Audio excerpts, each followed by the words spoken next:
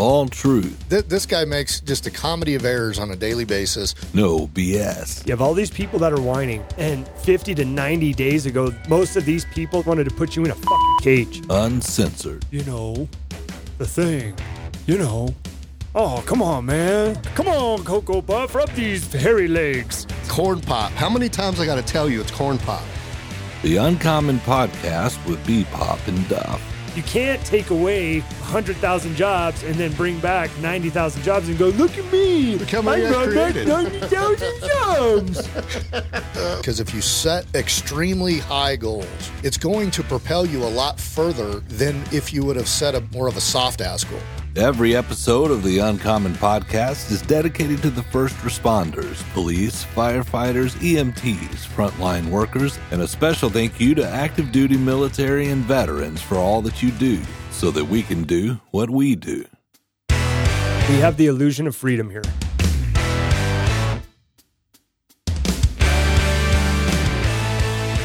What's going on, everybody? Welcome to the Uncommon Podcast with B-Pop and Duff. Duff, what's up, brother? Chill is in the air, bro. Yeah, man. It's November. First cold seasons of the practice, out at football practice. I'm such a little bitch. You got your thermals on? Fuck yeah, I do. You got your hand warmers? Fuck yeah, I do. I even go buy me the toe warmers that have the adhesive on one side, and I stick them in the top of my toe box. Yeah. In my shoes. I run with those bitches too. Do you? Fucking do. They'll make your feet sweat. That's funny. Yeah, I don't. That's why I don't coach. Is I don't like stand. You know, if you're just standing in cold weather, it's a lot damn colder than if you're doing something like running, or like your football players are probably not very cold because they're busy doing shit, right? Right. But when you're just standing there, like I remember years ago, I'd go to the races like late spring, like April, May, when the racetrack would open, and you're sitting there in those race stands, and it's, during the day it's high 60s, low 70s, and then when that sun goes down, man, it's cold because you're just sitting there. There's nothing happening, nothing's, you're not moving. It gets cold. Dude, you have no idea. It gets really cold. But I don't remember if we talked about it with Coach Hayden when we did his episode way back now, but originally I told him no. I felt like that was almost a year ago. Yeah, it was over a year ago, I think. And so he asked me to coach for him, and I told him no. And then he said, will you, come coach? We talked back and forth a little bit. And I said, all right, under one of the stipulations is I'm in the box because I'm tired of being cold on the sideline. Like, I'm done. Right. So that's where I've been ever since. But we're right on the cusp of playoffs, dude. We're doing really well. Shout out to all my boys, all my wide receiver kids, Reese Pratts and Brendan Peterson, Jace Reed. Nice. A lot of those guys listen to it. Recruiters, you should be looking at those kids. Great kids to work with. Our whole team is, a total group of really good kids. Just good moral fabric, if that makes sense. Yeah. Well, it sounds like you guys got good leadership up there. Coach Hayden seems like he does a pretty damn good job, too. Keeps you guys competitive, so. Yeah, he does all right. Yeah, we don't want to give him too big of a head. Yeah, he already has a big head. I don't need to make it any bigger. Right. Well, hey, man, you and I, it's funny. So this is what I think 126th episode, something like that, 127th episode. It's in that neighborhood. Yep. And very few of our listeners actually know what it is we do, I think. So we wanted to give kind of a market update. So people that don't know, this is BPA, this is Brett, and I'm actually a mortgage lender. You're a real estate broker. Yes. Okay. Go ahead. I was just letting you go. I'm wanted to make sure you're following me here. Oh, you're fine. But, I don't know about you, but I'm fielding questions on a daily basis of what the hell's going on in the market. So in my world, interest rates tend to drive people's ability or willingness to want to buy a home or move up, sell a home, things like that. And in January, man, I vividly remember in January talking to some of my colleagues going, yeah, I think rates are going to go up this year. I said, if I was to guess, I would think by like November, December, we'd probably hit low to mid fives. Boy, was I wrong. We could probably even go back to that prediction episode we did in January.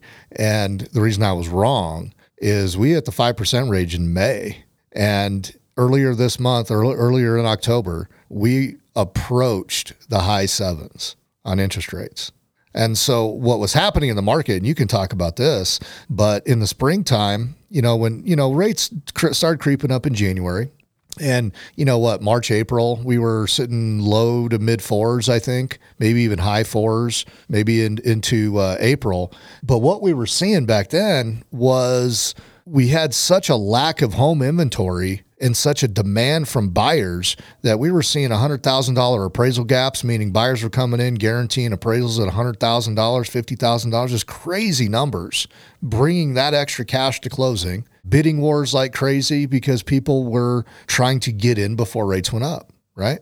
Fast forward to today, homes are sitting on the market. How long would you say average listing is sitting on the market? I mean, you don't have to be. Well, everything goes by price point, right? But even the ones that were selling in a weekend, just not too long ago, those are sitting over 21 days now. Right.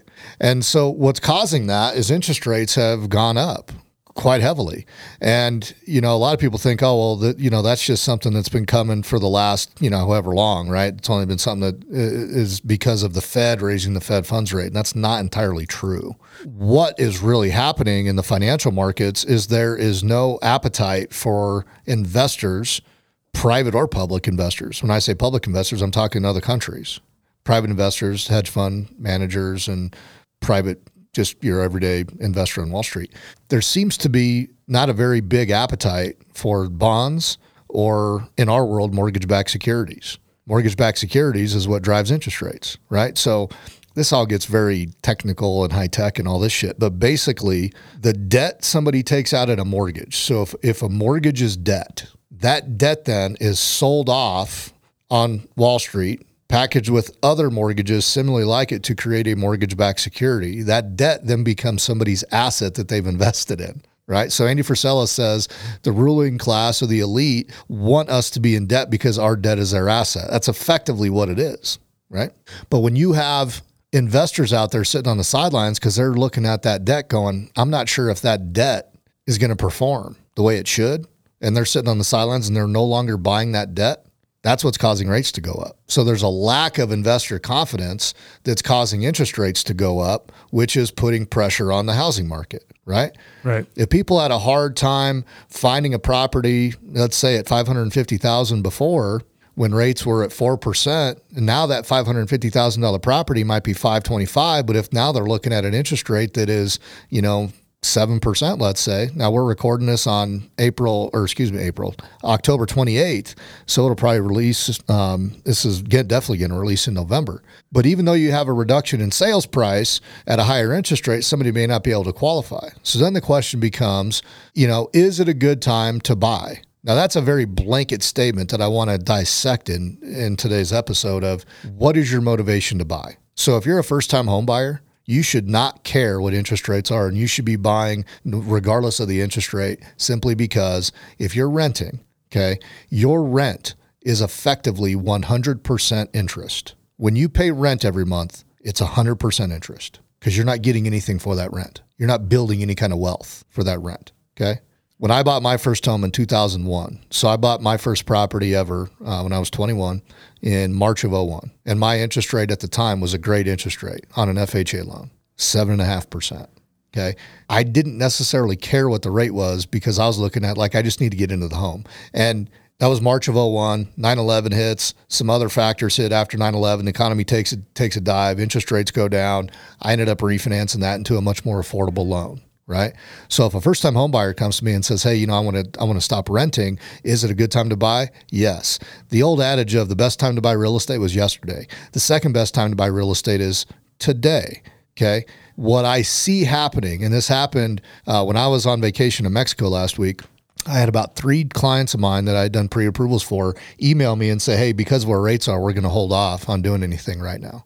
Now I'm looking at that. 2 of those 3 were first-time home buyers. And I'm looking at that going, that's the wrong attitude to take. And do you know why I think that's the wrong attitude to take? Enlighten me. Here's why. If you buy right now, if you have the ability, if you're a first-time home buyer, even if you're an investor and you want to put your money into a hard asset as an investor or you're a first-time home buyer, if you buy now, you're dealing with far less competition than what you dealt with in May, April of this year. I was going to go through a couple of those. Yeah, because you might have some numbers on that or some insight on that. Far less competition means you're not going to have a bidding war. You're not going to have to overpay for a property.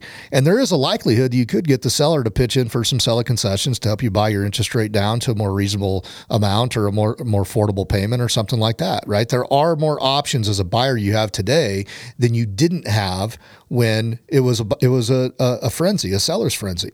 So the challenge is, though, because a lot of people are saying, well, I'm going to wait till interest rates go down to buy. And what I see happening is we're creating this, what I call shadow demand. There was a saying back in the short sale and foreclosure days of shadow inventory. And what that saying meant back then was you had banks holding on to all this foreclosed inventory because they didn't want to flood the market with foreclosures because it would have further reduced the housing market. So they thought that there was a bunch of shadow inventory. Well, what I'm seeing now is we have a ton of shadow demand because we don't have the inventory coming on the market on the resale side, but you have this buildup of people wanting to buy, but they're going to wait to buy until interest rates go down. What happens when rates go down and all the people flood into the market at once because they all have the same mentality? Rates went down, but now guess what? Your home price just went up. And now you're back into the bidding wars. You're back into the appraisal gap provisions. You're back into all the stuff that might have frustrated you up in the early part of 22, all of 21, early part of 22, with not being able to buy a property because you couldn't be competitive. Well, at the end of the day, dude, it's about the monthly payment. Like, can you make the monthly payment and live the life you want to live, right? At the end of the day.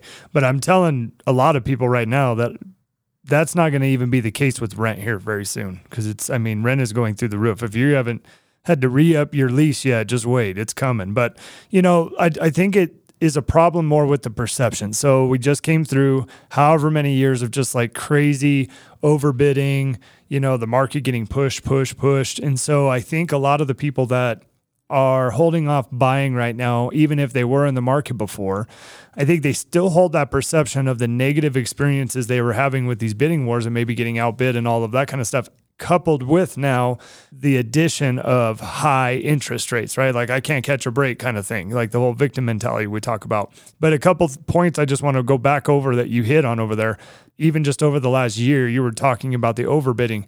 You have to understand, I'm talking to the people out there, that is all money that you could not put down, to bring your monthly payment down. So think about the overbidding that happened. And that's why I always try to keep my people during that time at 10,000 or under, because that's just, to me, I wouldn't do over that no matter what. Right. So that's just who I am. But nonetheless, you had less to put down, which is a conversion of whatever, $6 per $1,000 finance or whatever conversion you want to use. But when you start taking that into consideration, your payment was probably very comparable to what you're going to pay in this market now with the price drops and the seller concessions, because that is extremely common. I have 2 sellers right now that are offering rate buy downs. So they're even offering to buy your rate down, right, in conjunction with some other stuff. And so I think the market is evening out, but I think people are still have the feelings from the market before. And like I said, that victim mentality, you see the interest rates now and you're like, oh, it's just terrible. Now, I'm not going to lie. If you're a seller, it's a little tough right now. It's a little different. Like it's not, I guess as easy in terms of like the overall stress load. You got to think like it would take us a couple of weeks to get something on the market and could go under contract in a weekend. Right. And so the disruptions in your life and stuff were very minimal, right? For the most part for the sellers. Well, now you're having to sit a little bit longer, and then showings are at kind of odd times, not all grouped together on, say, a Saturday and that kind of thing. And so, some of that kind of stuff could be challenges. So I'm not just going to sit here and blow smoke and tell everybody, oh, it's the fucking, there's rainbows and pots of gold and all that kind of shit. No, there are some challenges with it, but I'm in total agreement with you that just because a house is listed for the price online does not mean that's the price you are going to pay. Like when did we get away from negotiation, right? That's why you use a realtor. A realtor is professional. Like we're a professional organization, and we're there to negotiate on your behalf. Now you come in, and what I tell everybody is you slap somebody in the face and offer them $100,000 low. Like you can't expect people to take that, right? But within reason, if you're doing your math and you're saying, I know that house is listed for $535 or $550.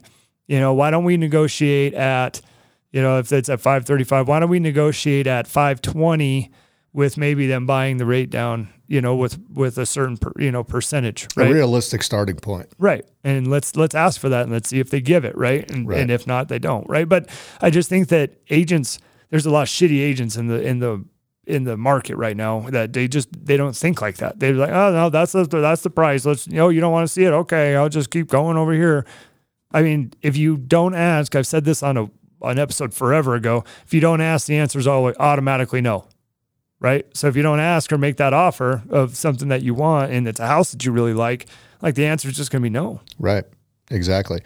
Well, and so one of the issues that I saw happening back in 2020 and 2021 when we had super low interest rates, and I'll go into why rates were that low back then, but when we had the super low interest rates and we were seeing people refinance and put their mortgages down at, high 2s, low 3s, taking cash out at 3.25%. I mean, that was insanely low interest rates. Okay. And the biggest fear that I had, and I told my wife this, who works with me, was my biggest fear was we were putting our market into a stagnating environment. What I mean by that is in the future, so today, you have people that have no reason to want to sell unless they absolutely have to, unless there's a life change. There's, maybe a husband and wife getting a divorce, for example. They need to sell the house, but the proceeds, loss of a job, have to move out of state. Some kind of life change is going to force these people to make a move. But other than a major life change, if you're sitting on a 3.5, 3.25, 2.75% mortgage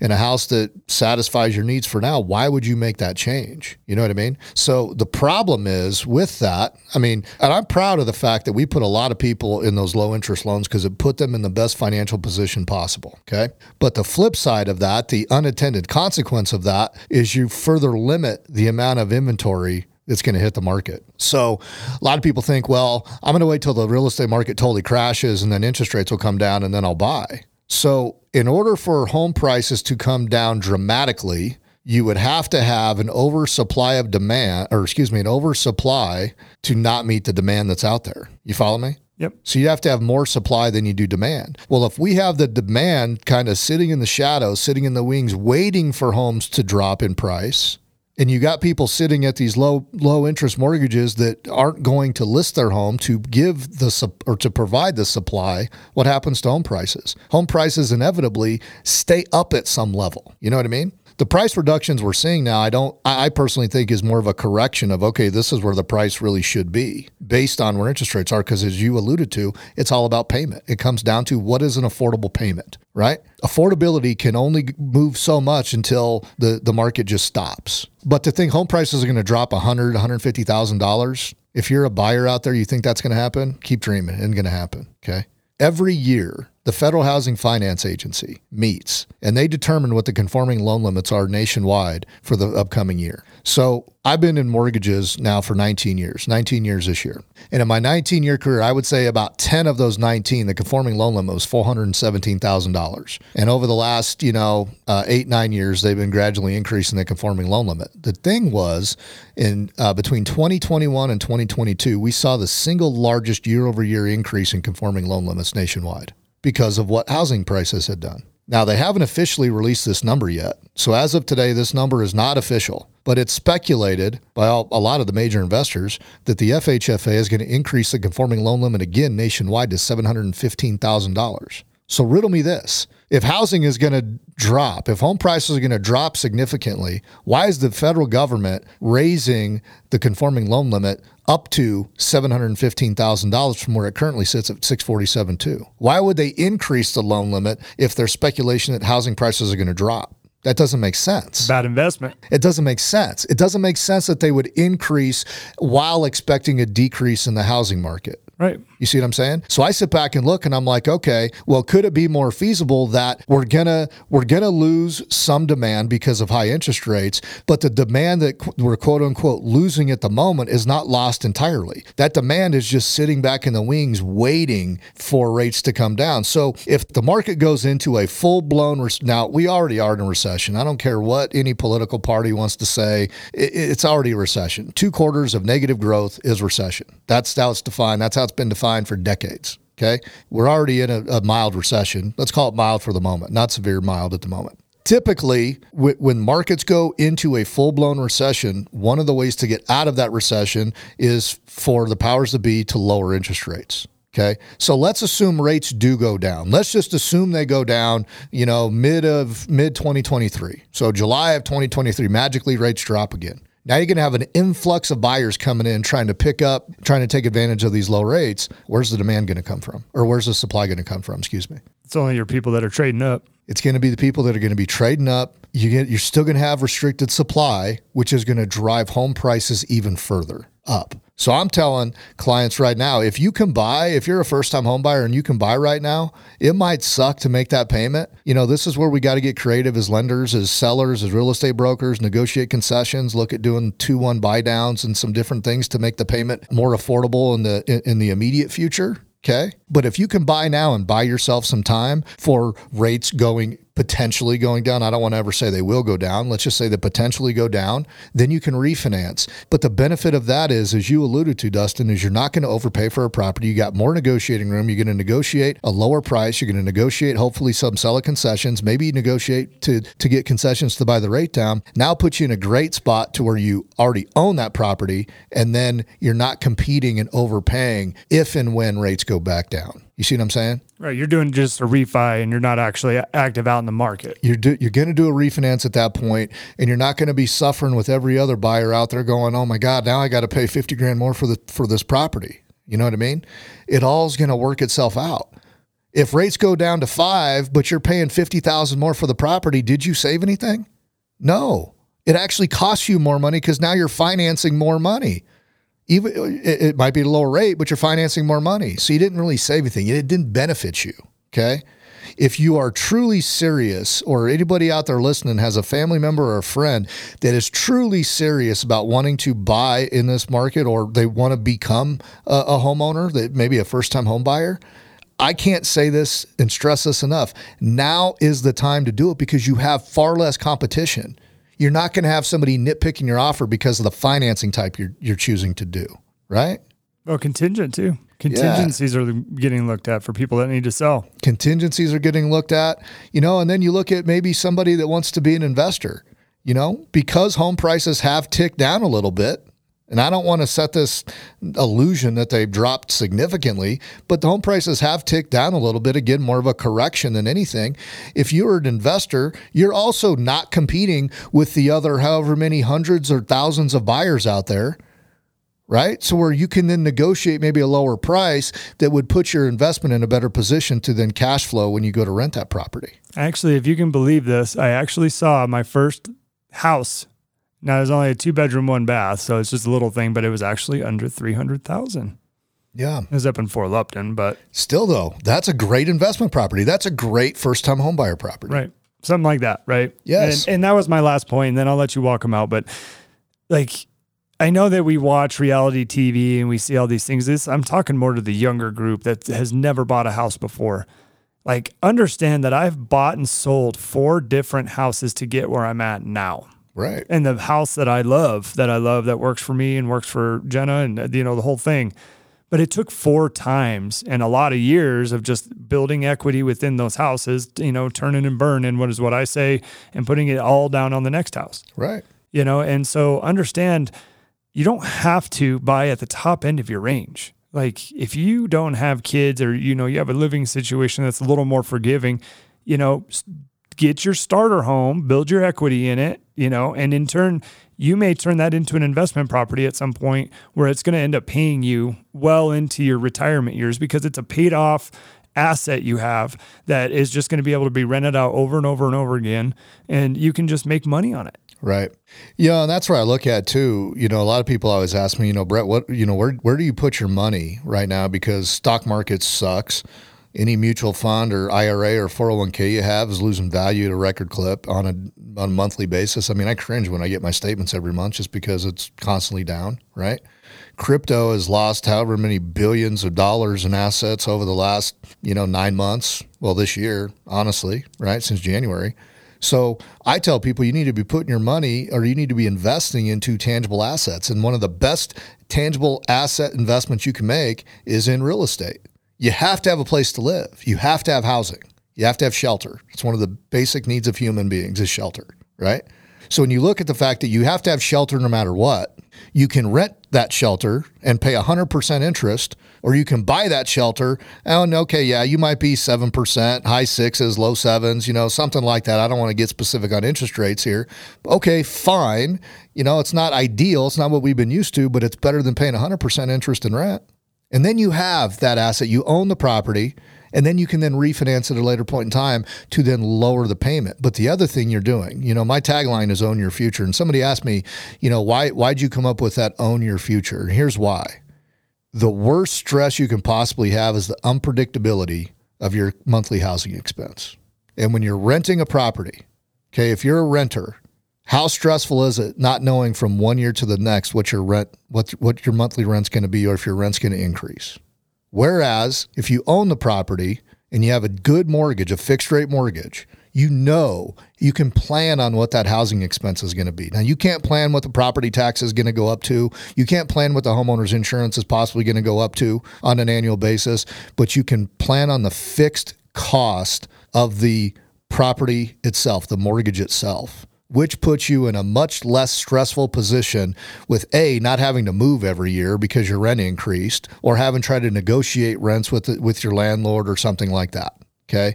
You now own an asset. You're kind of owning your future is my tagline. And it's going to put you in a much safer spot in the long run. And if you can refinance, great. If you can lower your payment, great. But at least you can expect to know what your payment is, what your monthly outlay is.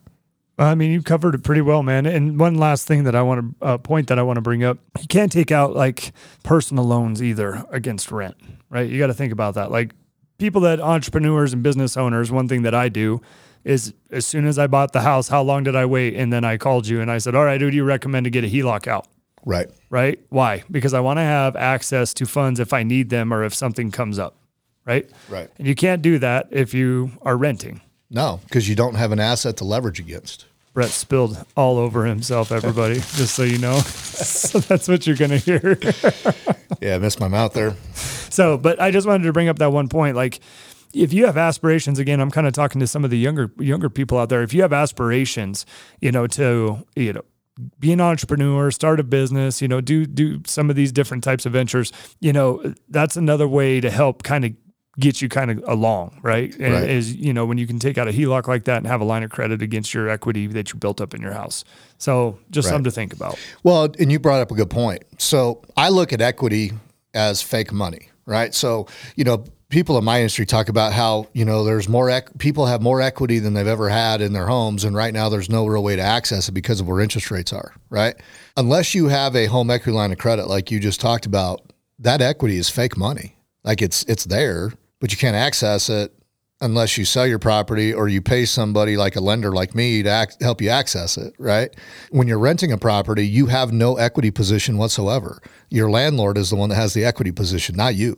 And so by owning property, by owning your future, you're putting yourself in a much more flexible position. Not only is it predictable what your housing expense is going to be, but you have flexibility should you want to start a business.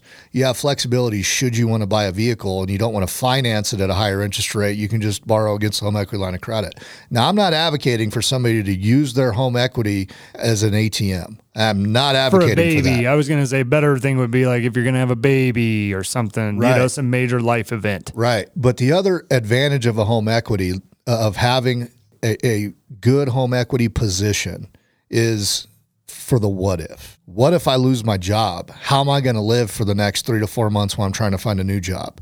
Well, if you have a home equity line of credit, for example, and you can tap into that equity, you can kind of stay afloat until you're back in a position to be able to pay that down, pay that off. You know what I mean? You're not going to be forced to move, forced to sell, forced to lower your standard of living because, well, I got laid off from my job or I got fired or, my position got eliminated or whatever. If you're a Twitter employee, your position might have just got eliminated. I have to laugh because I think it's hilarious. But you get my point, right? Owning your own place gives you far more flexibility for the what if in the future. And so to go back to my original statement, first-time home buyers, get off the fence. If you think you might want to buy, now is the time. I don't care what the interest rate is, because the fact of the matter is you have far less competition and you're not going to overpay for a property.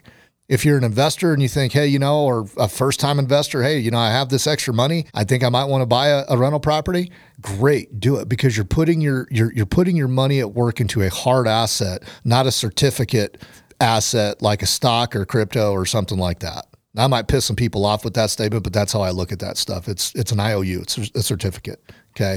So just food for thought. Anybody out there listening, please, our loyal listeners, please share this with a family member or friend that you might know that might find some value in it, that might be on the fence a little bit of, okay, do I really want to buy? Is now the good time? Please send this to them.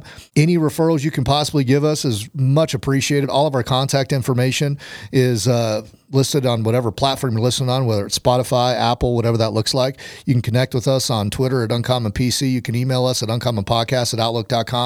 We're both on Instagram. I'm bpop80. You're Dustin.Duff. Yep.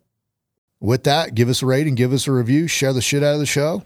And with that, everybody, own your future and stay dangerous. See ya.